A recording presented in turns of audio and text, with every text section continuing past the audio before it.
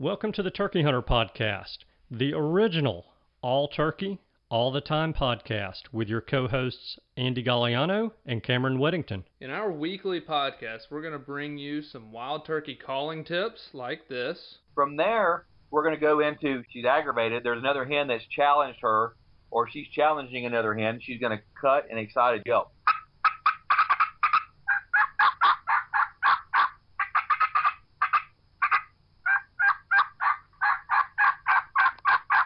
Advice from old pro turkey hunters like this. The turkeys typically don't like, I think, more times than not, to travel in an easterly direction into the sun first thing in the morning, especially after he gets up. It's a blinding thing. It's just like you. It's hard for you to see into the sun. Mm-hmm. So if I have a choice, I'm going to try to make it so that I'm going to be on the west side in the morning, east side in the afternoon of a turkey. Exciting live hunts like this. Holy crap, they're coming.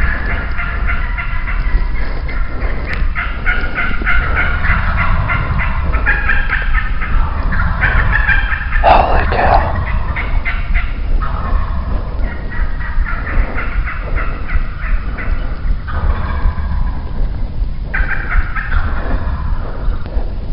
Oh, God.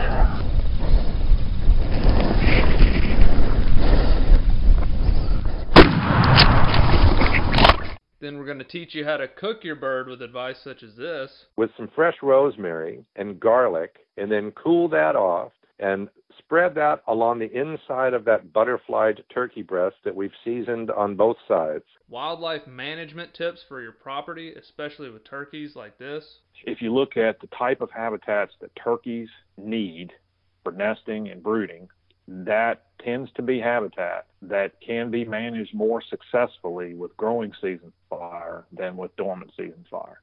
And hopefully along the way, we'll get plenty of these. Well, on November the 28th of 1953, I was hatched. When I popped out of my mom and the baby doctor spanked me on the bottom, I went, ow! And I've been doing it ever since. I like that. Thank you for tuning in. And now, for this week's show. Hello and welcome back to this week's episode of the Turkey Hunter Podcast. You are listening to episode number 371, Disturbances for Wild Turkeys with Marcus Lashley. And I am your co-host and the guy who is, well, I should say was, 2 days late and $2 short in Kansas. Migration must have hit right when you left, but I'm the guy who's fired up for this week's episode. Oh, a little play on words there. I just had to have a pun, man. It's too good. It's too good to pass up the opportunity. Yeah. Did the ducks show up after you left? Well, there were a few ducks that were there when we were there. We never even waterfowl hunted. Oh, really? They just weren't enough to make it worthwhile, or you just were busy deer hunting? We were busy deer hunting, so we actually, I guess I was mistaken about the plan. I was under the assumption we were bird hunting in the mornings and deer hunting in the afternoons. But what the plan was to deer hunt in the mornings, deer hunt in the afternoons until we all killed deer and then bird hunt. So the deer killing went a little slow. You know, it doesn't help. We said it was good in 75 degrees, you know. One day that we were hunting, it was 80 degrees.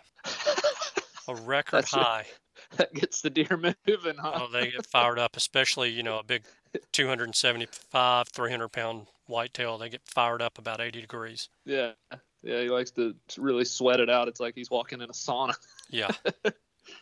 Yeah. Well, y'all still killed some, though, didn't you? I did. I killed a deer, and I was 2 days late. Beautiful buck. Yeah, it was really pretty deer. I was 2 days late killing the monster that the guy who hunted that same blind after me killed. Oh, man.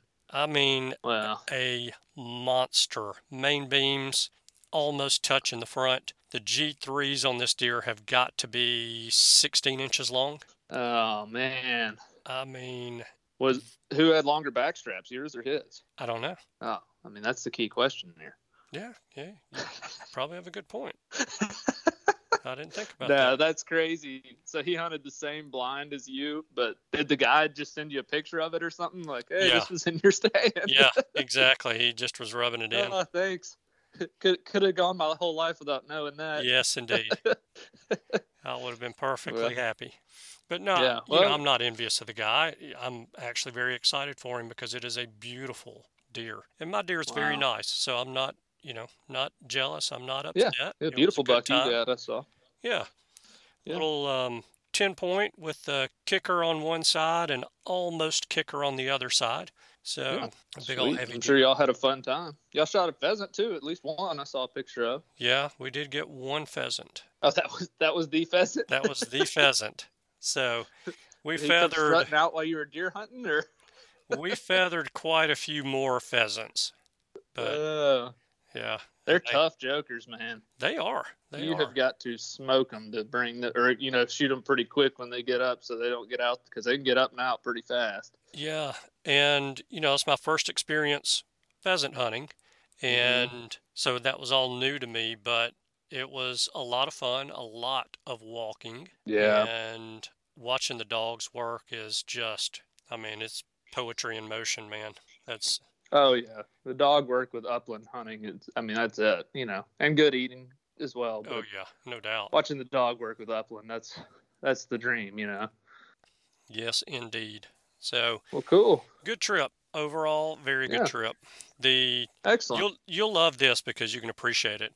The trip out there and the trip back, not so bueno. Ah. Yeah, Were you flying my arch nemesis, United Airlines? I flew your other arch nemesis, American Airlines. Ah, dynamic duo of airline delays. Debauchery. That's what that They was. did to you. So in Birmingham, I'm leaving home. My flight leaves Birmingham Airport at 5:30 in the morning.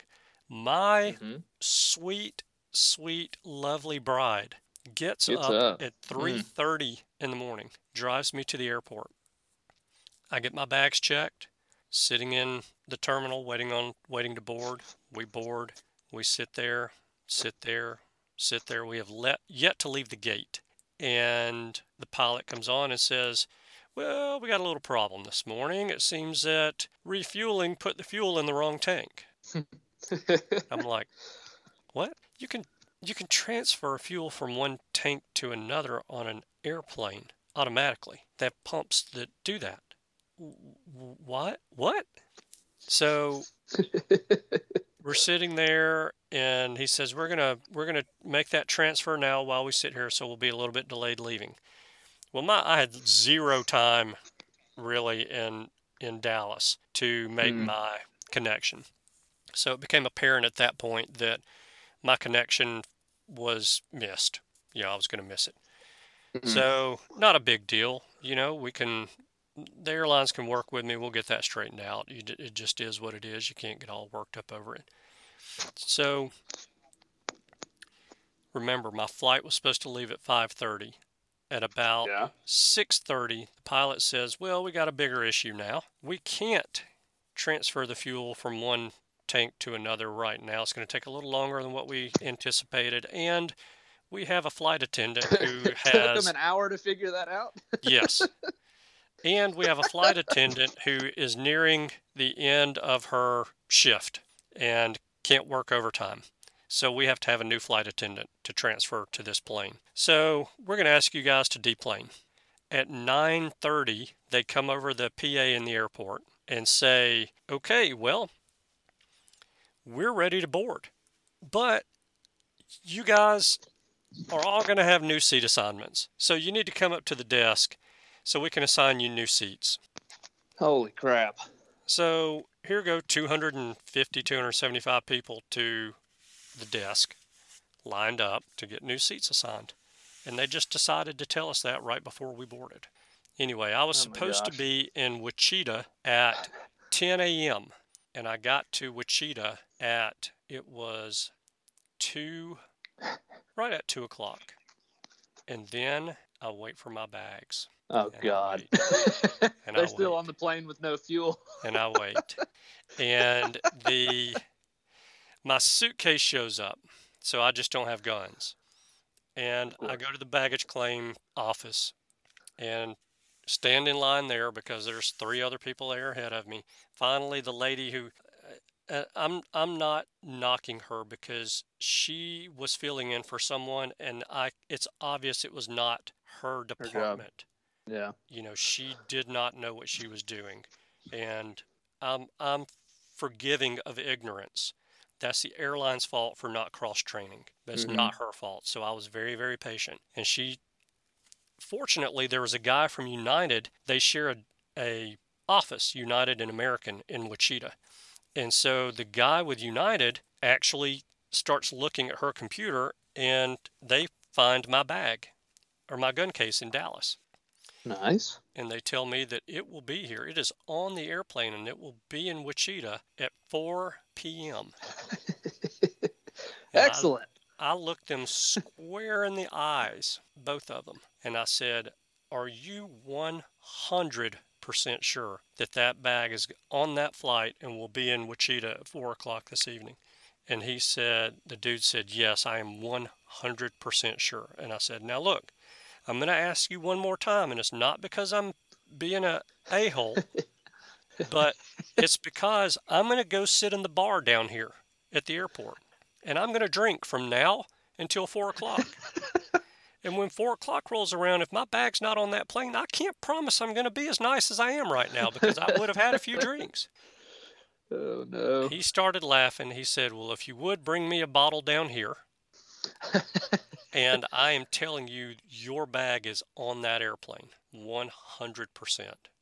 So, fortunately, 4 o'clock rolls around, my bag is there. So, Fantastic. yeah. Anyway, we were thinking we would be at the lodge originally around 2, and we ended up getting to the lodge around 7 because of all Yeah. of the See, delays. Delta, you would have had your eye mask on with a nice cool drink and a snack flying probably early. You would have been there early. Yeah. And, probably full body massage at some point through there. Yeah. And, they would have probably complimentary, given you an Uber or something just because. That's how it usually goes comparatively. Yeah. So I will say this, when we got on the flight in Birmingham finally to leave, the new flight attendant that came on the plane, when I got on, there were maybe 3 or 4 people behind me that, I ended up getting in line to get my new seat assignments pretty late, so there were just a handful of people behind me. So I get on the plane, and I'm walking towards my seat, which is in the back of the plane, and the dude says, "What's your seat?" And I said, 19C or whatever it was. And so he looks up at the aisle right beside us, and he says, "How about 13 right here?" There was no one sitting in 13, so I got the whole row of seats to myself. And there was a maybe 20, 21-year-old kid behind me, and he looks at that dude and says, "What's your seat?" And he says, "I don't, 22F." And the guy says, "Sit right here." And he points in first class, and that kid got to sit in first class. I thought that was pretty cool. So anyway, it ended up not being too bad. We had a great trip, and, you just have to expect that kind of stuff is going to happen when you're traveling. It's just, yeah, it's just part of it. yeah, it's part of it. And then, you can't get upset either with the fact that I could have gotten up at 3:30 in the morning, gotten in my truck, driven all the way to the lodge, and gotten there at the exact same time as we actually got there. That's why I drive most everywhere, unless it's, if it's over 15 hours, I'm flying. But yeah. I could have driven to Nevada, where I went faster than my no flight doubt. got me there. So no doubt. And I did drive back from Colorado. So. Yeah, you did. Because you would still be in Denver. I'm pretty sure they're still snowed in Denver. Yeah. But anyway, cool. All that's behind us. We are, 112 days and 20 hours away from turkey season. I am going to have some flights this year, I think, but hopefully they go better than what you just experienced. Yeah. Well, we're 106, 21 hours, 3 minutes, and 57 minutes 3.5 months, Cameron. It's here. It's here. I mean, it's right here on the cusp. Yep. We got holidays and stuff before then, so it'll be here quick. I cannot freaking wait. Yes, and indeed. I'm going to go ahead and put the favor of the week in the intro. Arkansas just put out an article showing their turkey stamps, how their voluntary turkey stamps made over $100,000 for them. Take that link online, find it. Let me find it real quick. agfc.com, and the title of it's Quail and Turkey Stamps Worth 10 times their value in habitat. Go get that link.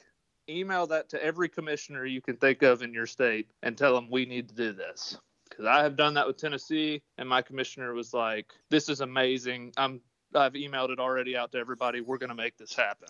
And so do that. If we flood them with that information, I think we'll get some more of these turkey stamps going and raise some money for turkeys. Yeah. There's your favorite of the week in the intro. I don't want somebody to miss it. Yeah. Very good. I like that. Yeah, hey, definitely do it. Let's do one other thing before we jump in and introduce our guest and get on with the interview. Okay. The outro is running a little longer than I wanted because I haven't shut up yet, but because the interview is awesome. We want to get into that soon. Yeah. But let's do this. I'm putting you on the spot. Name, Santa Claus is coming soon. Okay. Name 3 things that you hope to find underneath the tree this year from Santa.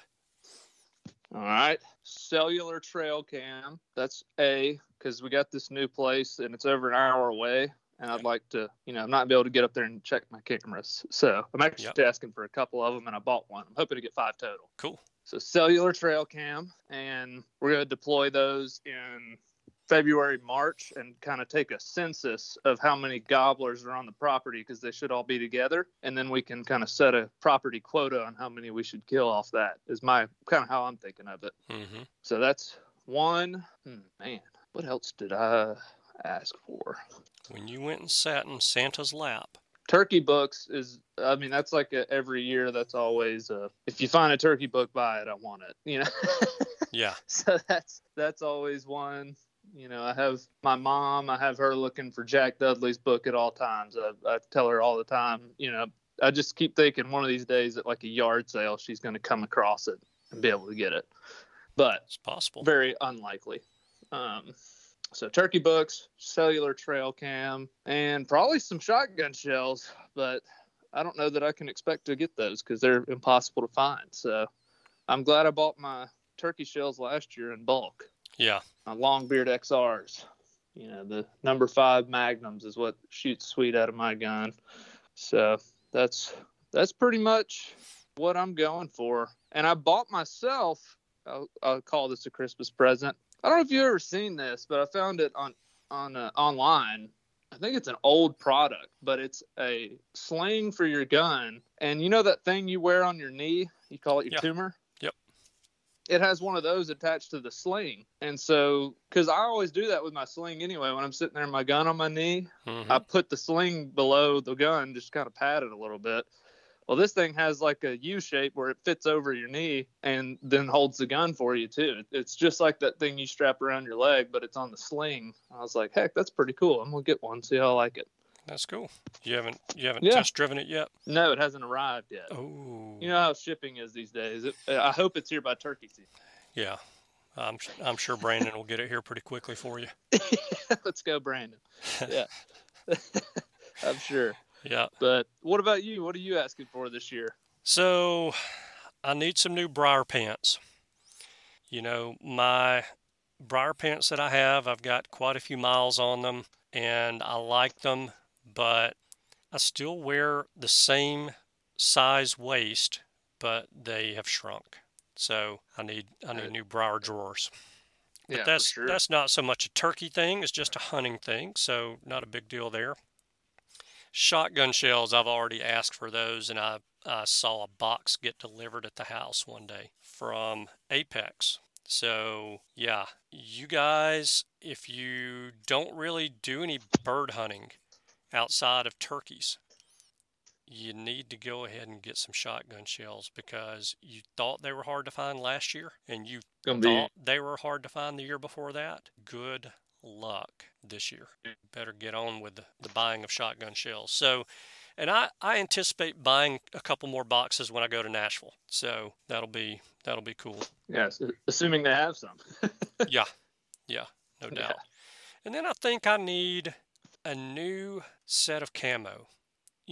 I like that duck camp pattern that you wear, and I think I may ask Santa to bring me a new set of camo in duck camp. Oh man, I'm not sponsored by Duck Camp, so I'm not saying this for any other reason than I like it. The Vantage pants are freaking awesome. I literally, they're the only pants I have that I wear hunting, and when I get home, I just keep them on, to lounge around on the couch and stuff. They're so freaking comfortable, and you can't tear them either. I don't know what they're made out of, but crossing barbed wire fences or through briar patches and stuff, they do not tear. It's freaking awesome. Yeah. So I really, really suggest those. But yeah, that's awesome, man. I think the pattern at home, it just looks interesting. But like you said, when we were in the woods together, you're like, man, that stuff looks good. Yeah. It blends in with trees really well in the spring. Yeah, it does. That vertical, line pattern, kind of like bottomland is, so it's pretty cool. But yeah, I think you'll like it. Well, cool. Well, that was fun. Yeah. Well, let's hop in here and get some land management tips from Marcus Lashley at Dr. Disturbance on Instagram. He is the freaking man when it comes to burning and disturbing the soil to help turkeys and all kind of critters, but we're focused on turkeys. So I think y'all enjoy this. If you have land or help a buddy with land or lease land, you might catch some ideas here that you could do between now and turkey season to help your turkey flock out, which we all need to do. Yes, indeed. Well, let's jump in. I've been rambling too much. Let's jump in and get it on. All right, man. See you on the other side. Hello? Marcus. Hey, how's it going? This is Andy Galliano. How are you doing? I'm doing all right. Good. Cameron's on the line with us. Yeah, this is Cameron. How's it going? Has a lake, so it's no-brainer. Yeah, pretty well set up to burn. The issue I have is I've got a bunch of short-leaf pines on it, and they don't seem to drop as much straw as loblollies or longleafs do, and so I generally have to wait 3 years for a good burn. But if I wait 4, I can get a real good one. But it's been primarily just opening up the understory. And, I haven't really seen a lot of growth from native grasses and that kind of thing. But I think it's got a lot to do with when I'm burning instead of just burning. Yeah, so, and the amount of light penetrating and, the other productivity factors might play a role too. Yeah, there's very little light getting to the ground in there. So, Marcus, it's a lot of fun. I'm going to ask, I'm just going to we're going to do a project almost kind of, I think, with this, because I have never burned any land on purpose in my life. I like that caveat. On purpose. But I'm wanting to, because I have grown up, and the land we've had the privilege of owning and hunting has been bottomland hardwoods. And I have some questions about that too. But we just got some land that is upland pine, ridges here, and I'm in Tennessee. And I think you come to Tennessee. Seems like often. I feel like I've seen some stuff on your Instagram where you've been in Tennessee burning. Yeah. Well, so I got my master's at the University of Tennessee, and my mentor, Craig Harper, is at the University of Tennessee. Nice. And I go up there frequently to visit him, and we have some experiments going on around the South where you may have seen some stuff recently where we were posting pictures of some of the burns we were doing. Some of those were in Tennessee. Yeah, I think maybe that was what I noticed. But anyway, I want to kind of learn more about it. You seem like the guy to do it, Dr. Disturbance on Instagram. so I thought that's resonated with people. I'm sure there's other listeners out there. Maybe one of our 10 listeners out there may have never burned before and may want to. So we'll do this for him. Yeah. But I guess one of the first questions that you deal with turkeys a lot, right? I mean, Oh yeah, that's a primary personal interest and research interest. because you're a turkey hunter, aren't you? Oh yeah, since I could Okay. walk, I was. Anyway. Okay. Yeah. So I love that. I love when the ecologist or biologist is also a hunter of the game they're trying to propagate. I think that's a great thing. I think a lot of people underappreciate how much that has driven what we, as a researcher, what we're doing. Mm-hmm. For me, that has been the driving factor for me to choose to get into the field, but also driven the questions and also gave me the background knowledge to even know that the questions were needed. All those things sort of stem from that, and I get to go out and think about, well, I wonder what makes more turkeys, and then I get to go actually try to do that and in an experimental framework. So I really have been blessed to be able to do that. Well, if you can figure out the perfect ingredients to make more turkeys and get us to do that nationwide, that would be awesome. Yeah, well, that's what I'm about. I don't know if I'm going to be able to come up with the perfect plan, but I'm definitely trying. Hey, we'll take 80%. If it increases the population, we're good. Yeah, I agree. But well, it's definitely driving me. I want to hear more gobble. I want to see more poults. I'm with you. I don't care if I hear 20 off one ridge. I'd rather it be 21 next year. So that's how I am too. But with burning, is that with somebody who owns pine woods or even national forest land that's piney, is burning like the number one thing you think they could add to the repertoire for turkeys to help them? Well, I think you could make a strong argument for that. And if you look at across the piney woods and a suite of adaptations of turkeys and pines in those systems, and think about what that landscape looked like historically, how it has changed and the different land use changes and different things that have been going on and how it's affected turkey populations, I think it's a pretty strong argument that one of the important factors that we could be influencing is the amount of fire on the ground to really positively influence the species. So I don't know if it's number one, but it's certainly an important one. Mm-hmm. Yeah, I mean, like, what about out in California, like the whole state's on fire? Is that going to be good for turkeys, or is mass wide scale fire like that a pretty terrible thing? Yeah, well, I think to answer your question directly, it's generally a bad thing when it's at a catastrophic scale, like many of those fires acres. are. Yeah, and the severity is extreme. It's not these low intensity surface fires that we're trying to do on these, on your piney woods. That's a stand replacing fire. You're not trying to wipe the slate clean and lose all your timber. That's a different kind of thing. And in general, that tends to be negative, even on fire adapted wildlife species. And it's a problem, unfortunately, that is multifaceted, but it starts with not burning.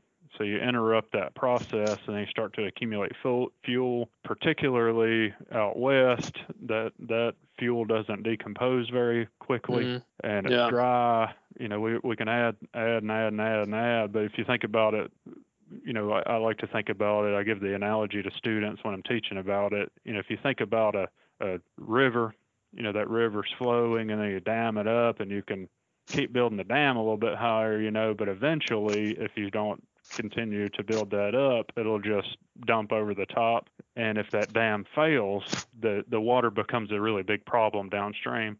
It's sort of the same thing with fire, where you can keep holding fire out of the system and hold it, and you just keep accumulating fuel, and then eventually it's going to catch on fire, and that's what you end up with, is a really catastrophic fire. And we're trying to avoid that. That's one of the benefits of using prescribed burning, is that we can avoid that situation. Yeah. Well, okay. So in Tennessee, one of the first things I thought of when, it was like, all right, we got this place and we're just going to go with the round number. Let's say it's 1,000 acres. Mm-hmm. Okay. So like, I don't want to light up the whole 1,000 acres, You were correct. I was curious as to what have y'all researched? What is like the ideal burn size for turkeys producing more turkeys, if that makes sense? Like, yeah, I want to hear a bunch of turkeys gobbling on our property. That's great, but like, I want to do what is going to help the turkey the most, and if I do that, we'll hear plenty of turkeys. Exactly. So, like, acreage wise, is it like 100-acre burn, 25-acre, little burns? Is that better? I think the key thing for everybody to be thinking about, the anchor to this whole idea of how you would maximize turkey production, is diversity. And I mean that in a lot of different ways, in a diversity of ways, we'll say. You can influence the vegetation structure and increase diversity of plants in the community where the fire happened, right? Or you can move around the landscape where fire occurs, and that increases diversity because you have different stages of succession and maybe even different composition within the same stage if you change the season. And then we could also increase diversity in the size of burn blocks, where you may have a few that are an acre. You may have 10 or 12 of them that are 10 acres. You may have one that's 50 acres. You could have a variety of sizes. And generally, the more you increase that diversity, particularly in the context of forest management with fire, you tend to increase productivity in turkeys. And a whole suite of other species as well. Yeah, quail, I would think, and especially bird species. And I mean, deer are cool and everything. We got plenty of them, but you'll increase productivity of deer as well. Well, I don't necessarily even care if I increase them. Honestly, I mean, I like deer; they're fun to eat, but they're going to eat the food plot that could be for the turkeys. So. Yeah, well, I hear you. There are a lot of landowners out there that think about that differently, and that's fine. But the crux of it is you can increase productivity of a whole suite of species, whichever one you're interested in, by thinking in that sort of context. The diversity is good. Yeah. Well, so I'm just going to kind of describe to you, I guess, what we have, and I kind of want you to like give me your doctor's prescription for this place. Okay. So 1,000 acres. It hasn't been burning forever. There's a ton of fuel on the ground. No lack of that. There's needles everywhere and pretty shrubby looking stuff all under there. And the pines are anywhere from 18 to 20 years old, probably. Some bigger ones, in the draws. But it's mostly closed canopy for the most part? Yeah, a lot of it's closed. And then there's other areas where they're real sparse, where they're not rowed up or anything. It's just like it's like they clear cut it way back, and some have regenerated nicely. But a lot of it's just bushes and stuff. And so too thick for a turkey to go in. Yeah, a lot of that. And a lot of that. And I think burning could convert that to usable land for turkeys, which would be there's a lot of turkeys up there already, which is great. We've seen them. There's quite a few. Good for you. Yeah, I know. That's we want to keep them because these days they're not doing too hot. I'm with you. Year one, this is year one. With us having it, how many acres would you burn on the 1,000 acres? So this 1,000 acres is all pine, or are there any Pretty openings? much. We've opened up maybe total like 60 acres of food plots. Okay. But it's everything else is pines, and then there's some hardwoods in the creek bottom draws. There's probably 7 creeks running through there, really hilly. I mean, just real choppy. And there's hardwoods along the creek bottoms, but they're not huge. They're upland hardwoods, so they're not really big trees. Big enough to roost in. But based on what you're telling me, and just from my experience in that part of the world and around the South, it sounds like one thing that would probably limit that population first is just brood rearing cover habitat. Yeah. And that's most often, or the most productive brood rearing cover is early succession. So that's one thing that immediately would provide a lot of benefit. And I'm not talking about the food plots. The food plots are providing, some of that, and that's great.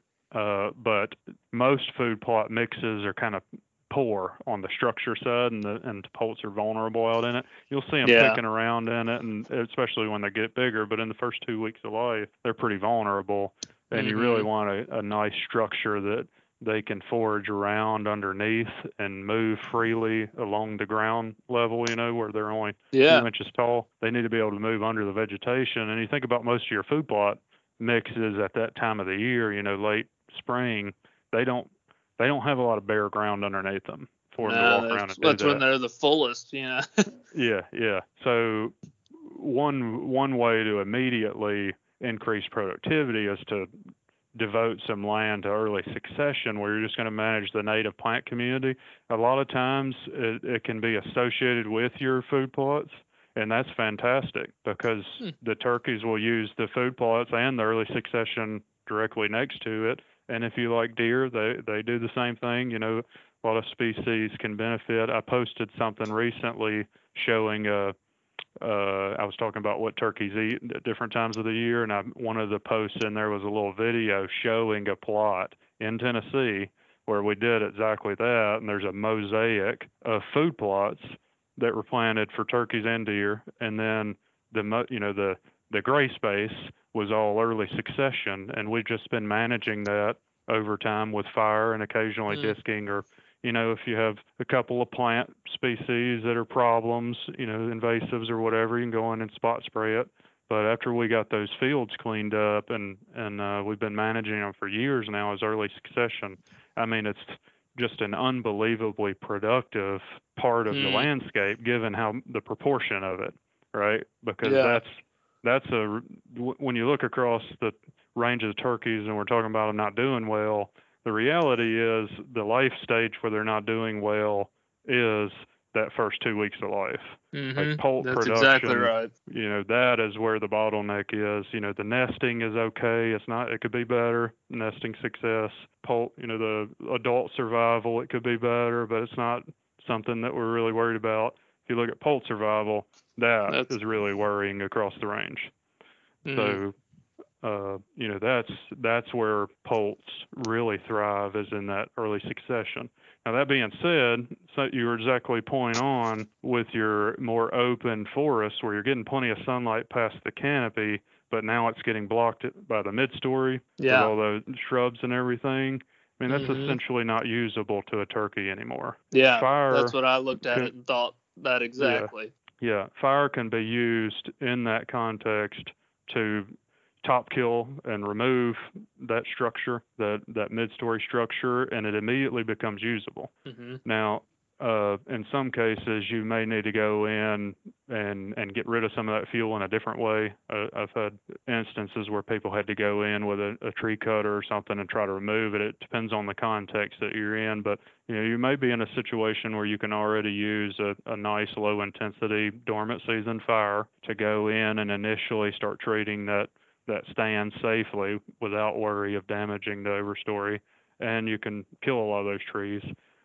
Sometimes, they're already too big where fire isn't going to top kill them. That's when you might need another treatment as well, where you may have to go in and treat some of those bigger trees, especially sweet gum. It seems to hang on really well. Of course. Where you might have to go the in ones and you don't inject want. them or spray them or something. Yeah. Sweet gum's what you can't kill them. But that being said, I have one study. Rainer Nichols was the graduate student involved in it. We were really interested in burning at different times in that context to see how well it controlled the hardwoods. And even sweet gum does not handle a growing season fire well at all. And we were able to burn in that context. That was south of you down in the southern coastal plain. But the growing season fire, if you're in a situation where you can use that, can even knock back those larger trees like that really well. And we converted some stands pretty quickly just using fire that way, and didn't damage any of the overstory while we were doing it. So it really depends. That really comes down to you getting experience using it. This is one of those high skill tools, right? Where that's part of what I'm mainly worried because about of the perceived risk. It's really that it seems like a much bigger deal than it really is, but you need to get the appropriate training and experience so that, that you're safe with it. And once you understand what you're doing and how to apply it and what, how to anticipate what's going to happen with the way that you apply it, then it starts becoming one of those tools that you can just use every year, Yeah. So when you said early succession, are you talking like, I immediately thought of like prairie grass, like out in Kansas, like look, that kind of look. Like, are you talking old field kind of managing that look? Like it's an open field looking area, but you're just letting it grow up with natural forbs. Yeah, that's a great question. And to be honest with you, most people don't know what that looks like because most of the people, like I drive around, I could drive from here where I'm at in Florida to where you're at in Tennessee, and I would probably not intersect where I can see it from the road one field that I would call really high quality brood cover, in early succession. I mean, it's just not on the landscape. You mean a cotton field isn't great for brood cover?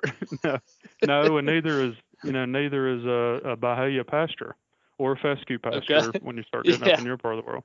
It's just not. But that's dominating the openings, and where it's not that, it's in a food plot. So, you're on the right on the mark with old field vegetation. What I'm talking about is a mixture of warm season grasses with annual and perennial forbs.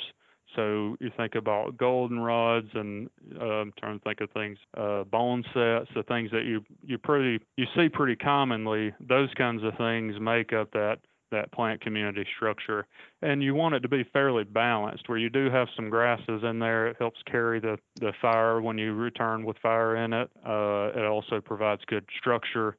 The forbs really provide high insect production.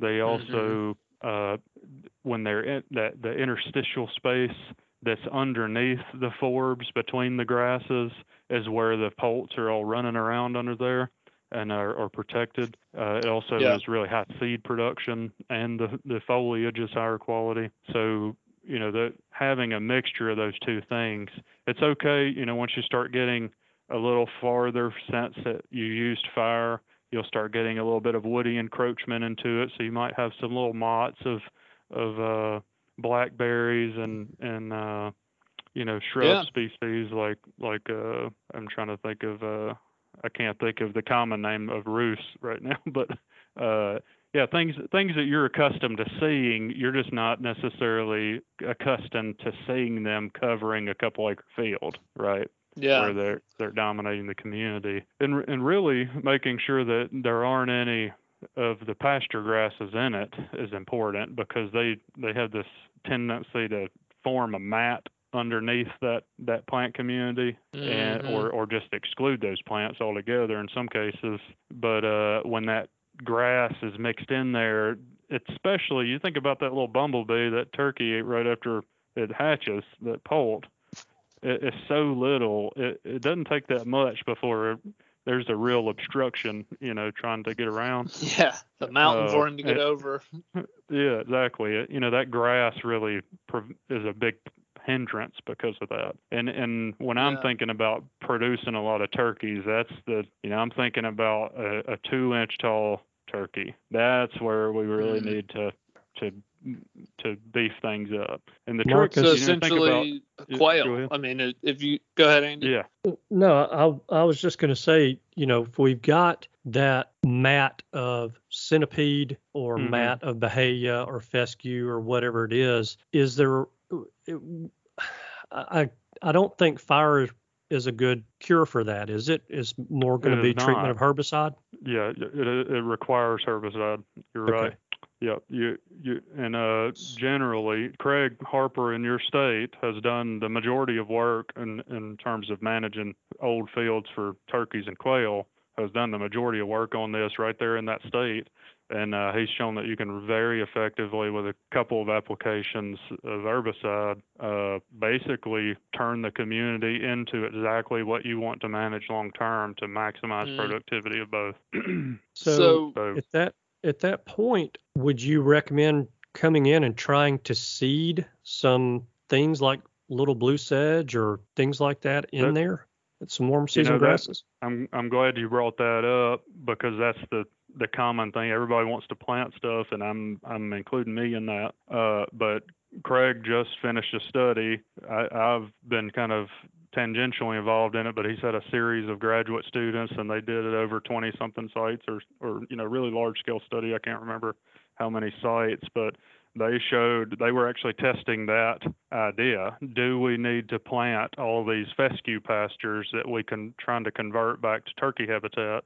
Do we need to plant anything, or can we just do that with herbicide and fire and disking? And they showed overwhelmingly, convincingly, that it is rare that planting anything is needed. The plants that you want, they may be a little different from property or field to field or whatever, but the structure that is produced consistently with the assemblage of plants that's going to respond on your field are going to produce really high quality brooding cover. Okay.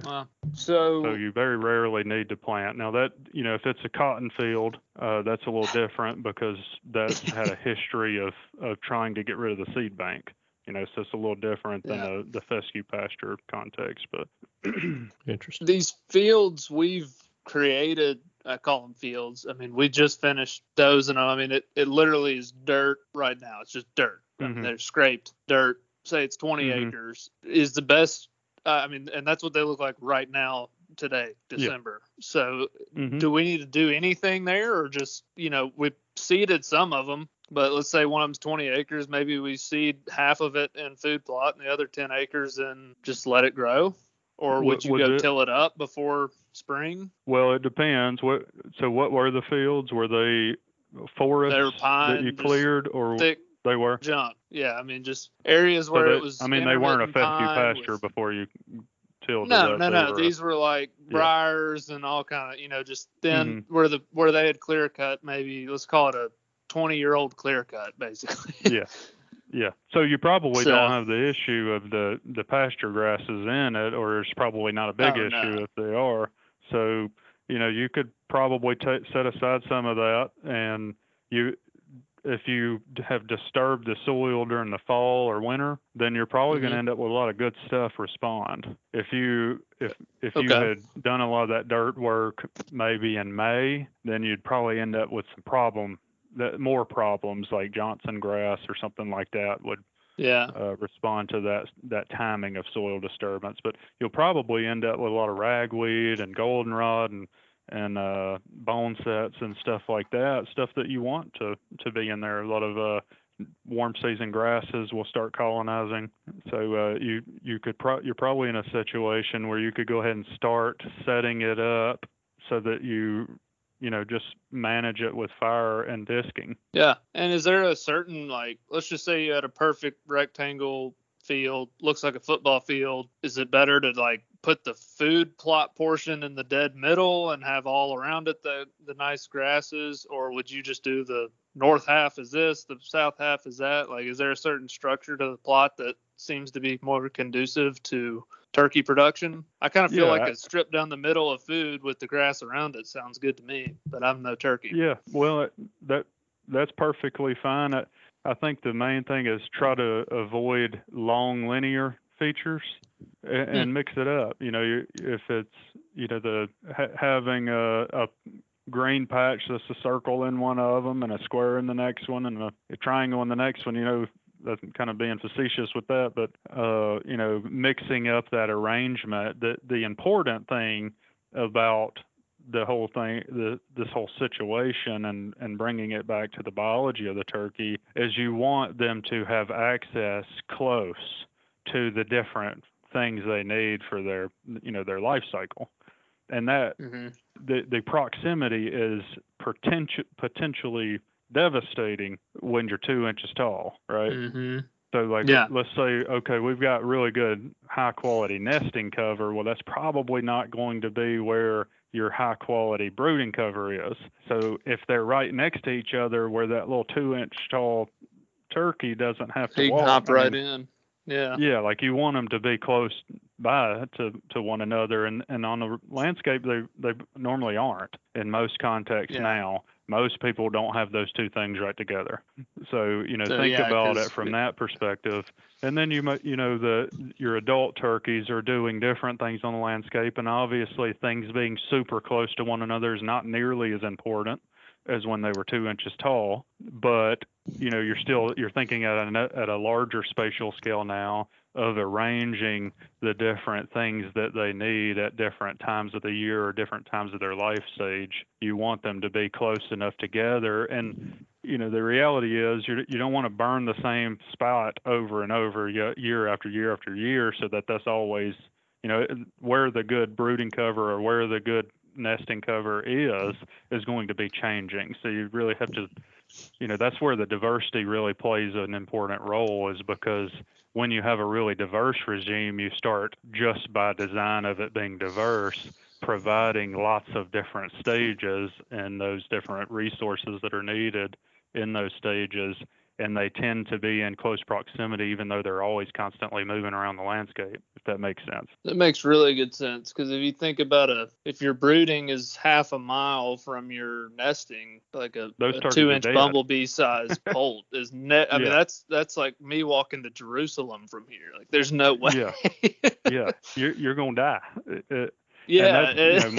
When Mike Chamberlain has very well demonstrated this with a couple of studies where they were tracking turkeys and poults, and that's what he showed. Once we get it, there's a certain distance, and I don't remember exactly what that was, but I know he has posted it in several places for people to see it online, where it's not that far before decoupling the nesting cover from the brooding cover results in zero productivity, where literally the hens lose their poults. So what you described really as brooding, what would be nesting cover compared to brooding? Because like what you said with the brooding cover sounds like a good spot to build a nest to me, but there's pretty weak selection overall in turkeys in terms of the nests don't show at the microsite scale. We don't see really consistent choices like you would with a quail, for instance. Quail have a very similar pattern. Every nest kind of looks the same. They have something that they put it up against, and they shroud it the same way. That's pretty consistent with that species, where turkeys are a little more inconsistent and at that scale, but at a larger scale, we tend to see them go into a little longer time sense disturbance. So, maybe what's really high quality brooding cover that, might be the year of or the year after that the fire occurred, whereas the nesting might be 2 years after fire occurred. So it's just a little more thicker and more hairy, but it doesn't take that long before it becomes that mess that you were talking about. You had with that mid-story where they don't use it at all then. So, like some of Mike's stuff, he was telling me about some of his turkeys he had radio tagged, and they literally didn't have any turkey use of it. So, wow. Yeah, that it really is, important to think about this as you're going to be frequently back to the same piece of ground applying fire again, which that's convenient that once you get it set up and you know what's going on, it's pretty cheap to accomplish, and it's fun. So, but that goes back to making sure that you get the training that's available to you. There's lots of people that are trained that are, consult or whatever to come help you. You have a state agency that supports those activities. I'm working on a thing with a whole bunch of people right now trying to establish these prescribed burn associations, which is basically a bunch of people in the community sharing their resources in terms of, hey, I've got the rakes, you've got the flappers, they've got the water truck, we're going to go burn everybody's place together. Yeah, that's awesome. And everybody gets experience doing that on each other's land. So those can be really effective, and they haven't taken off in the South like they have out in the Midwest. So we're trying to get that going. But, you have a lot of opportunities to get that experience. And once you do, this could be, it can be a really effective tool to produce some high quality turkey habitat, because it's so flexible and cheap once you get going with it to move, constantly move these things around so that you can, continue to produce a lot of turkeys over time. Yeah. So let's like a life cycle of a burned block. The first year you burn, let's say we burn in, I don't know, is March would be a good time to burn, I assume? Well, that's the typical time to burn, and it's perfectly fine to burn then. Okay, so we burn in March. Turkeys that year, what will their use of that be? I mean, I know a lot of times they'll come in there and start scratching right off the bat. Yeah. I assume it's a lot of cooked meals in there for them. Oh yeah, that's one of the things I've worked on a lot, is what the timing and the initial the same year as the fire occurred, what happens with turkeys and deer and a bunch of other stuff. And you're exactly right. We've had several instances where turkeys are in the burn unit the same day or the next day. They seem to be just roasting in the smoke, and I know of a couple of cases where that did occur for sure. But we'll set things on fire, and then I have students out there behind it putting cameras back up, and you can still see the flames out in the distance on the camera, and we'll have turkeys pitching down in front of the camera the next morning, landing there. That's crazy. So yeah, they have an extreme attraction. They know the game, even if it's weird, because there's been plenty of places where we were doing that research where the turkeys would have conceivably never have been interacted with fire in their life. A 4-year-old turkey would have never seen fire anywhere near the place, and they're still in there the same or next day. Like, they know the game, and that seems to be what they're doing. There's dead insects laying around everywhere. There's beetles and ants running around scavenging those that they're catching. There's seeds laying around. If you're in a time of the year when something like blackberries fruiting, the fruits are laying around cooked everywhere. It's just a flurry of awesome stuff to eat that's laying around. Yeah. And so you burn in March. Yeah. Will the poults use that in June? To say they're born in, they're hatching around June?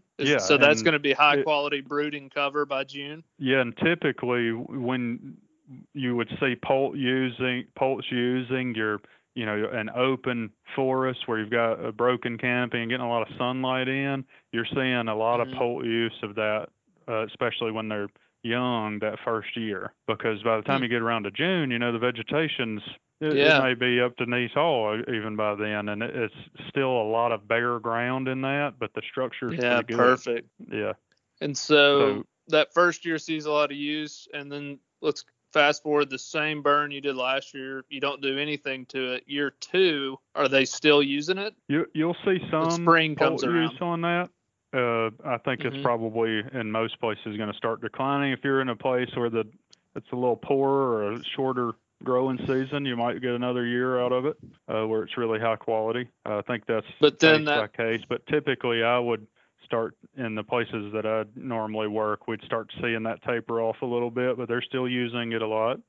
And by year 3, the next growing season, we really start to see lower use of it, but pretty low use. From what you said, when the poults nesting, are really young, will the hens be using it for nesting purposes more in that second and third year? Yeah, that's where we would see the increase in nesting. Exactly what you just said. You don't see that much in the first year, but the next year you start seeing it pick up, and typically in most of the studies, I think it tends to peak in the third year.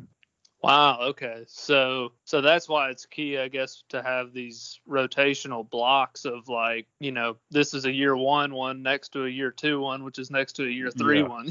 Exactly. So then and if you they're have all perfect rotating habitat. through, then you have a place that's a real magnet during turkey season, that's black, next to a place that's a real magnet for the hens that nest in the one next to that one that was really good nesting cover. And they're all right juxtaposed to one another. So then you've created a place where you can hunt and hear and kill turkeys, but you're also helping produce a ton of turkeys. Absolutely. That the sounds idea. That sounds like a deal to me. I'm in. I'm gonna go light a match right now and run up there and throw it on something. I hear you. Well, I think there's some important important things, to make sure that you understand. With we were talking about earlier, the pine stand that was really dense and not much flush and vegetation under it. That's typical of most of our stands that are kind of late and they're, they haven't been thinned. You're a little later in the rotation and they're closed canopy. That's a light limited system. And what I mean by that is all the vegetation that is going to respond to the fire in the understory that's creating all this high quality habitat to nest in or produce poults or whatever. That's all being limited by sunlight first. So you won't see the response if it's closed canopy. You have to have enough sunlight getting in. Yeah, that makes sense, because another thing that if it's closed canopy, there's no grass under there anyway. Yeah, exactly. It's just clean. And there's a role of having some of that around, right? Having that shaded, breezy area. They'll loaf around in that and hang around in it. It's not a problem to have some of that. It's a good thing, right? It's adding. You don't want a 1,000-acre block of that. Right. You don't want it to all be that. Yeah. But having some of that is a good thing. So that's where we really get in. Everybody wants to go all in and do exactly the same thing everywhere, and that's just, we want a little bit of everything everywhere. So that's one important thing to keep in mind is that sunlight. Another thing that is a pretty common mistake, and I think it's because of some of the lack of communication between the wildlife folks and the forestry folks. I have a degree in both of them, so I try to toe that line a lot, and we just don't talk across that line very much. The typical recommendations you would get for managing for maximum timber production are not the same thing that we would give to maximize turkey or whatever other wildlife species production. And the main difference that I see is we tend to thin at that mid-rotation thinning in a pine plantation to a lower basal area when we have a wildlife focus. And it would be a really low basal area if you were focused on quail. We may be trying to get the stand down to 30 or 40 basal area in that context, whereas with a turkey, we might be looking at a 50 or 60 basal area could really be high quality to have some of that available to maximize this influence of fire on the on the bird and nesting and poult production. So whereas with a timber operation, you wouldn't thin that low. We'd be more like at an 80 basal area with that thinning where we're getting down. So you can see, even if you don't know what basal area is, you can go look that up, but you can already understand those numbers are different. We're just talking about how many trees are, how much tree is there. So the higher number just means there's more tree there. It returns back to a closed canopy much quicker. You're getting less sunlight in with that thinning. So, that's a good way to think about it. But we typically go a little bit lower if we were trying to maximize that potential for nesting and brooding for turkeys. Yeah, that makes sense that it would be even lower for quail because, the trees aren't really useful for them, Yeah, I posted a couple of things online from longleaf pine. We call that a savanna at that point, or woodland. Sometimes, I'm in some of these places in like Southwest Georgia or whatever where I'm on a quail plantation and, they've got like 4 trees per acre is what it looks like out there. There aren't that many trees. So there's a ton of sunlight getting in and they're trying to maximize production of quail. There's still a lot of turkeys there too. Yeah, that makes sense. So you said 50 to 60 basal is turkey kind of sweet spot? Yeah, I think that'd be closer to it. And, all of these things are site specific and depending on your objectives and that sort of thing. But that's a pretty good ballpark for you to be thinking about. And again, I want to, we have this tendency, me included, where we want to do everything that way. You don't want that on all 1,000 acres. That's not what I was saying. Having some of that available is important. It doesn't all need to be that. You also need some high quality early succession and, having some of those closed canopy breezy stands are fine. If you want to maximize timber production in a couple of your really productive sites or whatever, then great, do that too. It's just adding diversity to it, and you don't have to devote every inch of it to one thing, and you shouldn't. That's really what Makes turkeys sense. are missing today, is it not? Is the diversity? Oh yeah, I think that's really, when I was hesitating earlier, I don't see very high quality early succession hardly ever, and I don't see fire being used as a big part of forest management hardly ever, unless we're talking to a landowner like you guys that are really interested in producing a lot of turkeys. I don't see that from the average landowner. And a lot of our public lands have competing objectives and restrictions and things that they're dealing with, and the objectives are different. So yeah, we're in a landscape where having that consistent diversity that just by default produces high quality foraging and brooding and nesting in an arrangement that allows them to use all of them, where they're all close together, and that being consistent, over time, it's just not very common on the landscape anymore. Yeah. We've talked a lot about pine plantations. Is there any benefit in burning a hardwood stand or a piece of a hardwood stand? That's Obviously, it'd want to be a question. dormant burn, but well, we can talk about a lot of that. I have done a lot of work with burning in upland hardwoods, and a lot of that work's been in Tennessee. And the short answer to your question is yes, there is a lot that you can gain from burning in that context in an upland hardwood stand, and you can do it safely in the dormant season or other times of the year. You probably aren't going to be able to pull it off in the summer in the current condition of most upland hardwood stands because they have too much, their canopy is closed, and it just won't carry a fire through there. But you can get a lot of the same benefits, and even some things you might get a better response in that context if you're getting enough sunlight to the ground in those stands. One thing that I see that is extremely attractive for turkeys, even if you have a closed canopy stand and you're not going to get much vegetation response, is when you remove all that leaf litter, you have a lot of acorns and stuff laying around on the ground that turkeys are, it's a magnet for them. Yeah. So you can get a lot of benefit. But that one's a trickier situation because a lot of people are uncomfortable starting to burn, but even people that are comfortable burning are uncomfortable burning in their oak stands. And I understand. Believe me, I get it. Those things are valuable. But I actually just finished an article. It'll be in the next issue of Quality Whitetails on this specific thing, and I was relating it to deer, of course, since it's in that magazine. But what we did, and it was actually the state wildlife forester, who's a good friend of mine in Tennessee, and I wrote this together. And we went through all the literature on burning in upland hardwoods and how much would we lose in timber production if we go in and burn consistently in a 3 or 4 year return interval over the next 10 years plus. How much could we expect to lose? And what we did, we actually had several studies where they were trying to damage trees, and that may sound funny, but they were actually trying to restore it to a woodland structure where it's a lower tree density, and they were trying to do it mainly with fire. So they were actually trying to damage the trees with fire.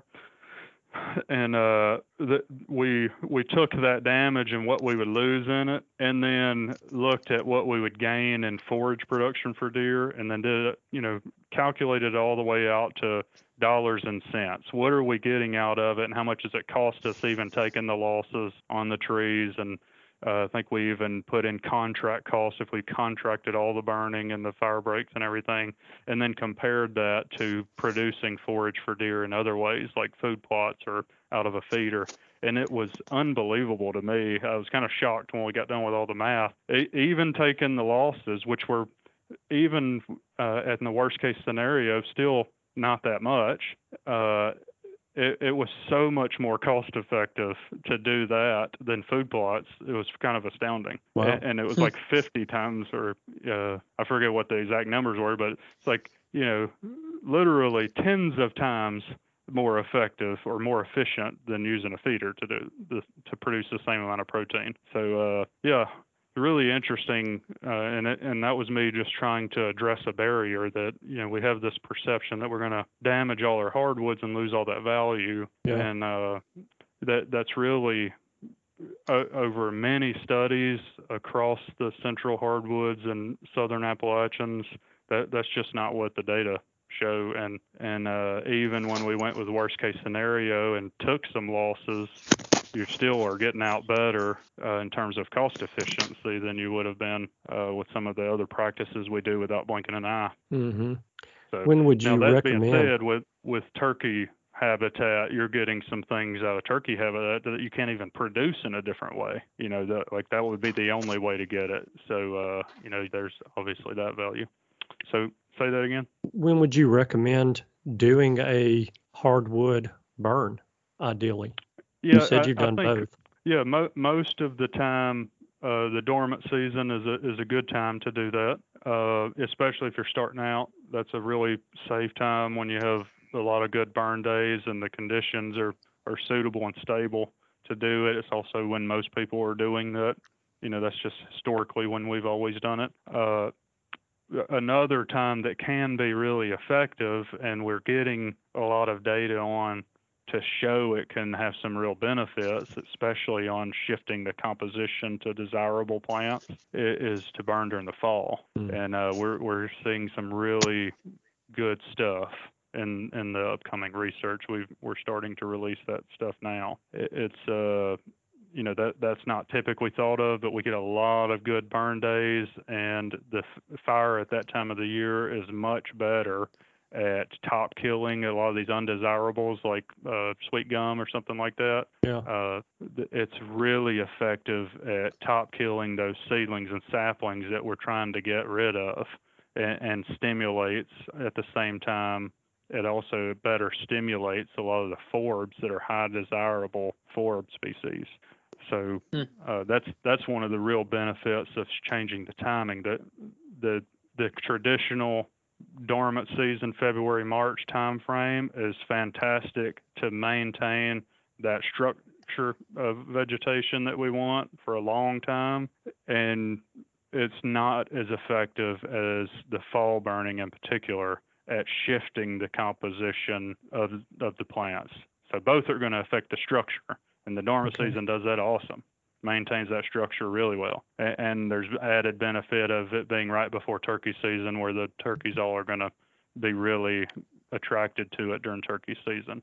The fall, the added benefit that you could get there is that it also shifts the composition, the actual identity of the plant species that are making up the community will change to more desirable species generally. Very interesting. Very interesting.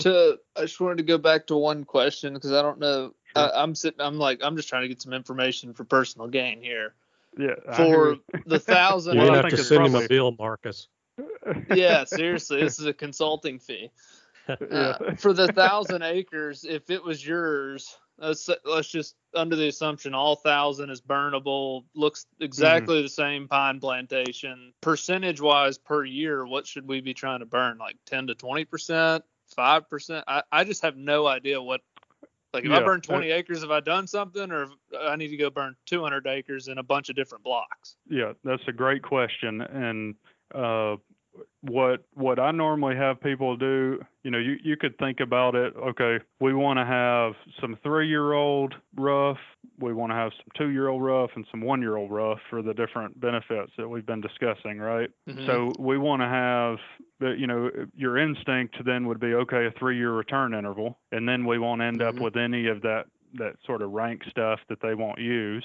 And that's one way that you could think about it. And a lot of people 33% a year. Yeah, but a lot of people just can't accomplish that. So that doesn't mean that you can't have the same kind of impact, right? So what you could do is break your property up into more digestible units and then try to take some of them, especially the ones where you really like turkeys or you really see a lot of them or you know they use it a lot, and try to accomplish that at a smaller scale in patches across your property. So maybe you and take so your 3-year rotation. Yeah. Okay. 3 to 5 is a pretty good number for that part of the world. 3 to 5 year rotation. But some stands, you know, may not fit within that parameter, and they're just not going to be where you're producing turkeys, right? So you could have your 100-acre block that's really conducive to you doing that, and then you burn 30 or 40 acres of it each year, and it's really easy to accomplish. Like the stand next to the, you know, surrounded by roads next to the water, really easy to burn that. You know, that certainly should be one that you keep on the docket because it's easy to accomplish. You can get in there and get it done consistently. You know, think about it that way and break your property into areas and have some areas that you're going to manage really intensively. And the more of it, the better. But, you know, break off what you can chew. You know, you don't eat an elephant all at once. You eat it a bite at a time. So that's a good way to think about it, is break it down into digestible units.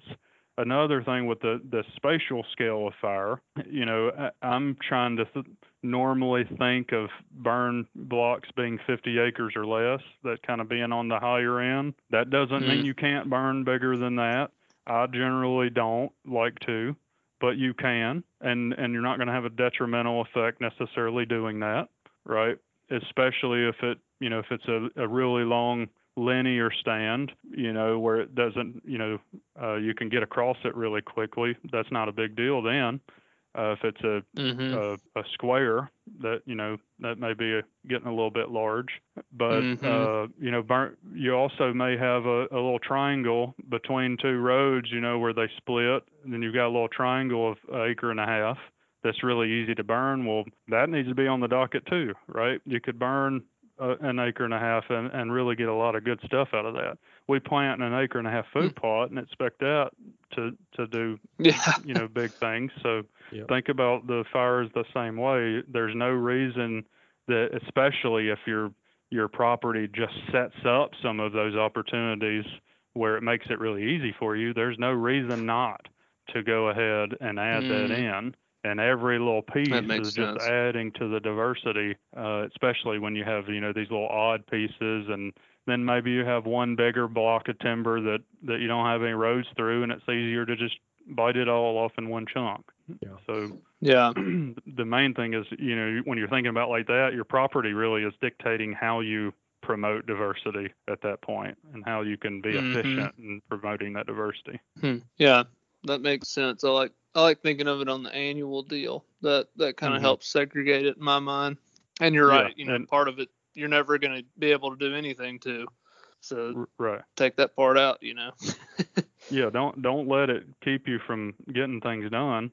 You know, there may just be a couple of places that aren't going to be your turkey woods, and that's fine. I'd love for it all to be turkey woods, but that's just not reality. So, and if you break it down into more digestible units, then, you know, then you can kind of spread out the effort where you're not doing all of it in one place. You kind of have, you know, maybe you have a 10-acre block on the northwest corner of the property and a 5-acre block in the center, and you know, a 30-acre block on the southeast corner, and then now all of a sudden you have spread out your effort, and you, more importantly, have created opportunity for the things that turkeys need at different life stages to be close together across the property, even though you didn't get the third of the property done. Marcus, is there benefit?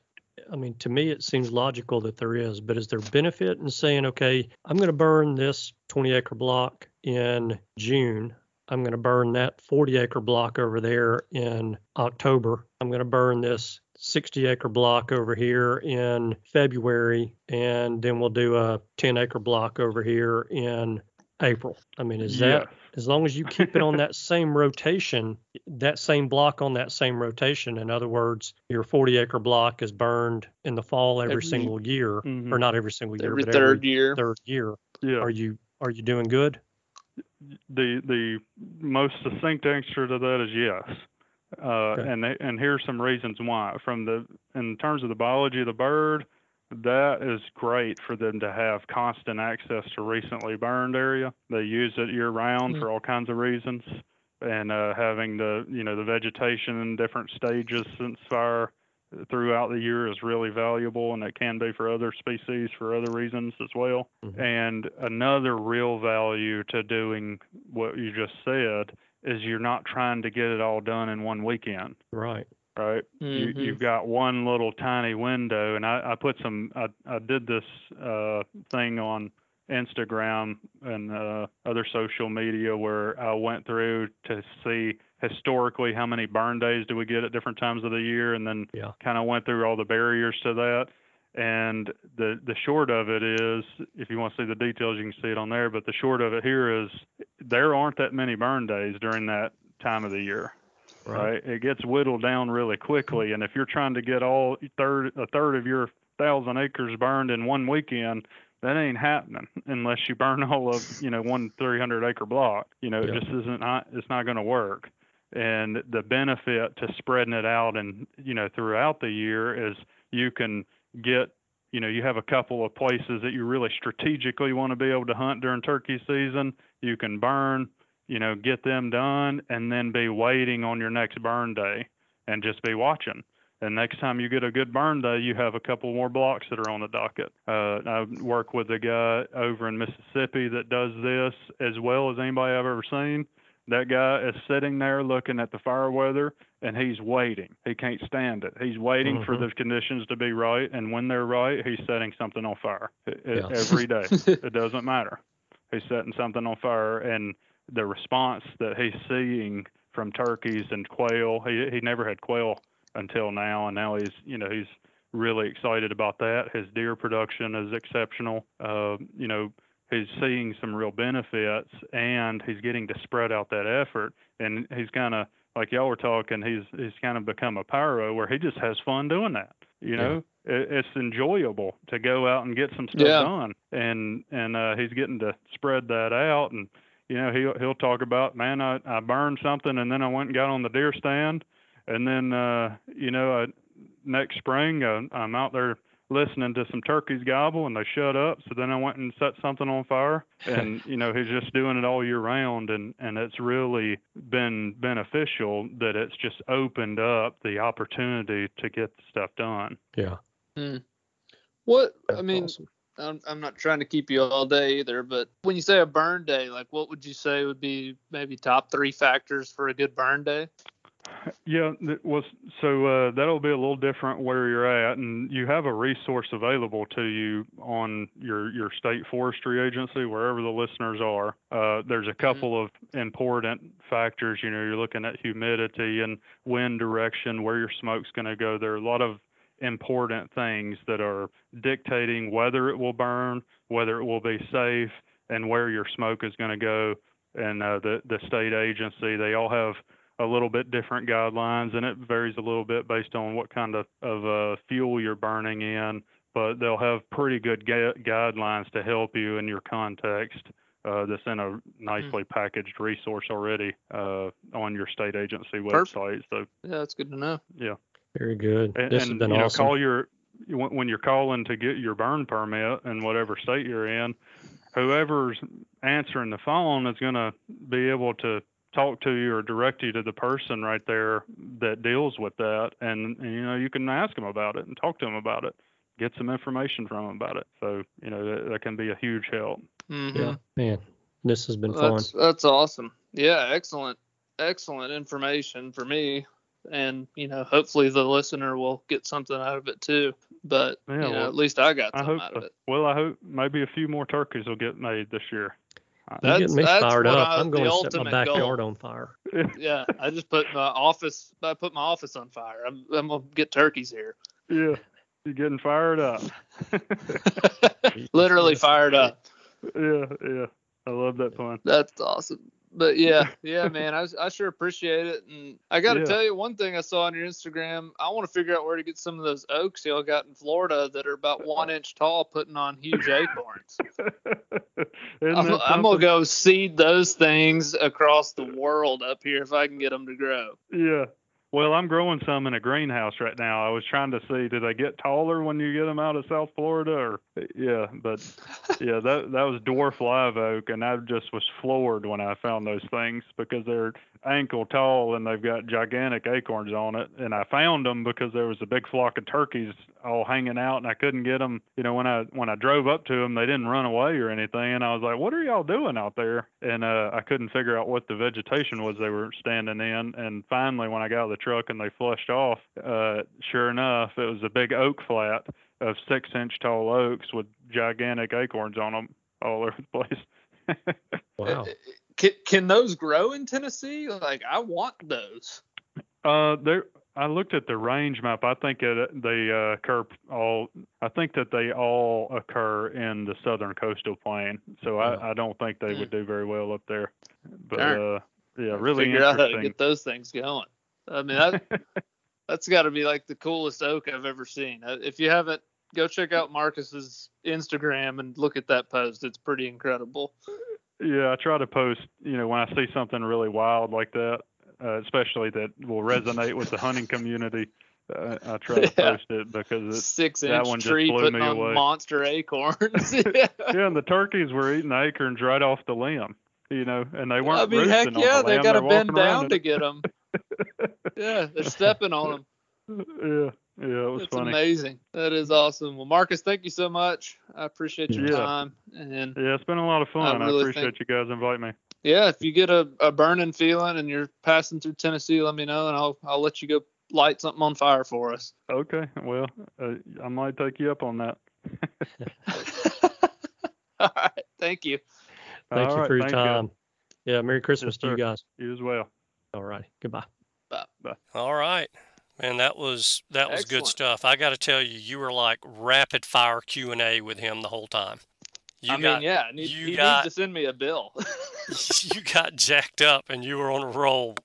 So I was like, hey, I got the guy that I need to talk to on the line. Yeah. I got to get everything, maybe get an hour out of him before he starts wondering if they're ever going to let me off here. So I'm like, hey, what about this? What about that? Should I burn that tree or this one? I should have had pictures to send him.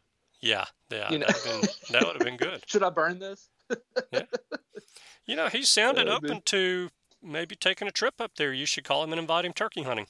Yeah, well, heck, if he likes deer hunting, I'll just let him come over here and roast a bunch of deer and help me on the farm. Yeah. That'd be the way to do it. Yep. Great guy. Very, very intelligent, as you guys could tell, but just a wealth of knowledge. And I thought the information about burning hardwood stands was pretty darn interesting because it's just not something we hear or read a lot about. Yeah. I'm interested in that article he referenced that's coming out soon in the Deer magazine. Yeah. So that'll be interesting. And y'all go check him out on Instagram. He's always posting stuff that's really good for habitat management for your properties. And so you'll like that stuff. And I love having these biologists on here, or ecologists as he is. Yeah. It's just fascinating. I think if I didn't do what I did for work, I'd want to go back to school and do what they do. It fascinates me. Well, that could be your retirement plan. I like it. Yeah. I like it. Well, cool. So we good deal, got Favor of the Week covered, and what do you say we wrap this thing up? Let's wrap it up. All right. Thank you guys so much for tuning in this week. We know that you have choices. We appreciate you spending your time with us. We hope you have a wonderful week, and we look forward to seeing you again next week. Goodbye. Goodbye. Thanks for tuning in. You were just listening to the Turkey Hunter Podcast. If you enjoyed the show, please go on over to iTunes and leave a 5-star review. And make sure to head over to www.iamturkeyhunting.com to subscribe for free turkey hunting tips, tactics, strategies, and product reviews to help you have a more successful turkey season. and stay tuned for upcoming episodes on hunting afternoon birds, how to film your hunt, and the breeding cycle of hens, as well as some guest interviews. Thanks again for listening. We know your time is valuable, and we appreciate you sharing some of it with us. See you next week.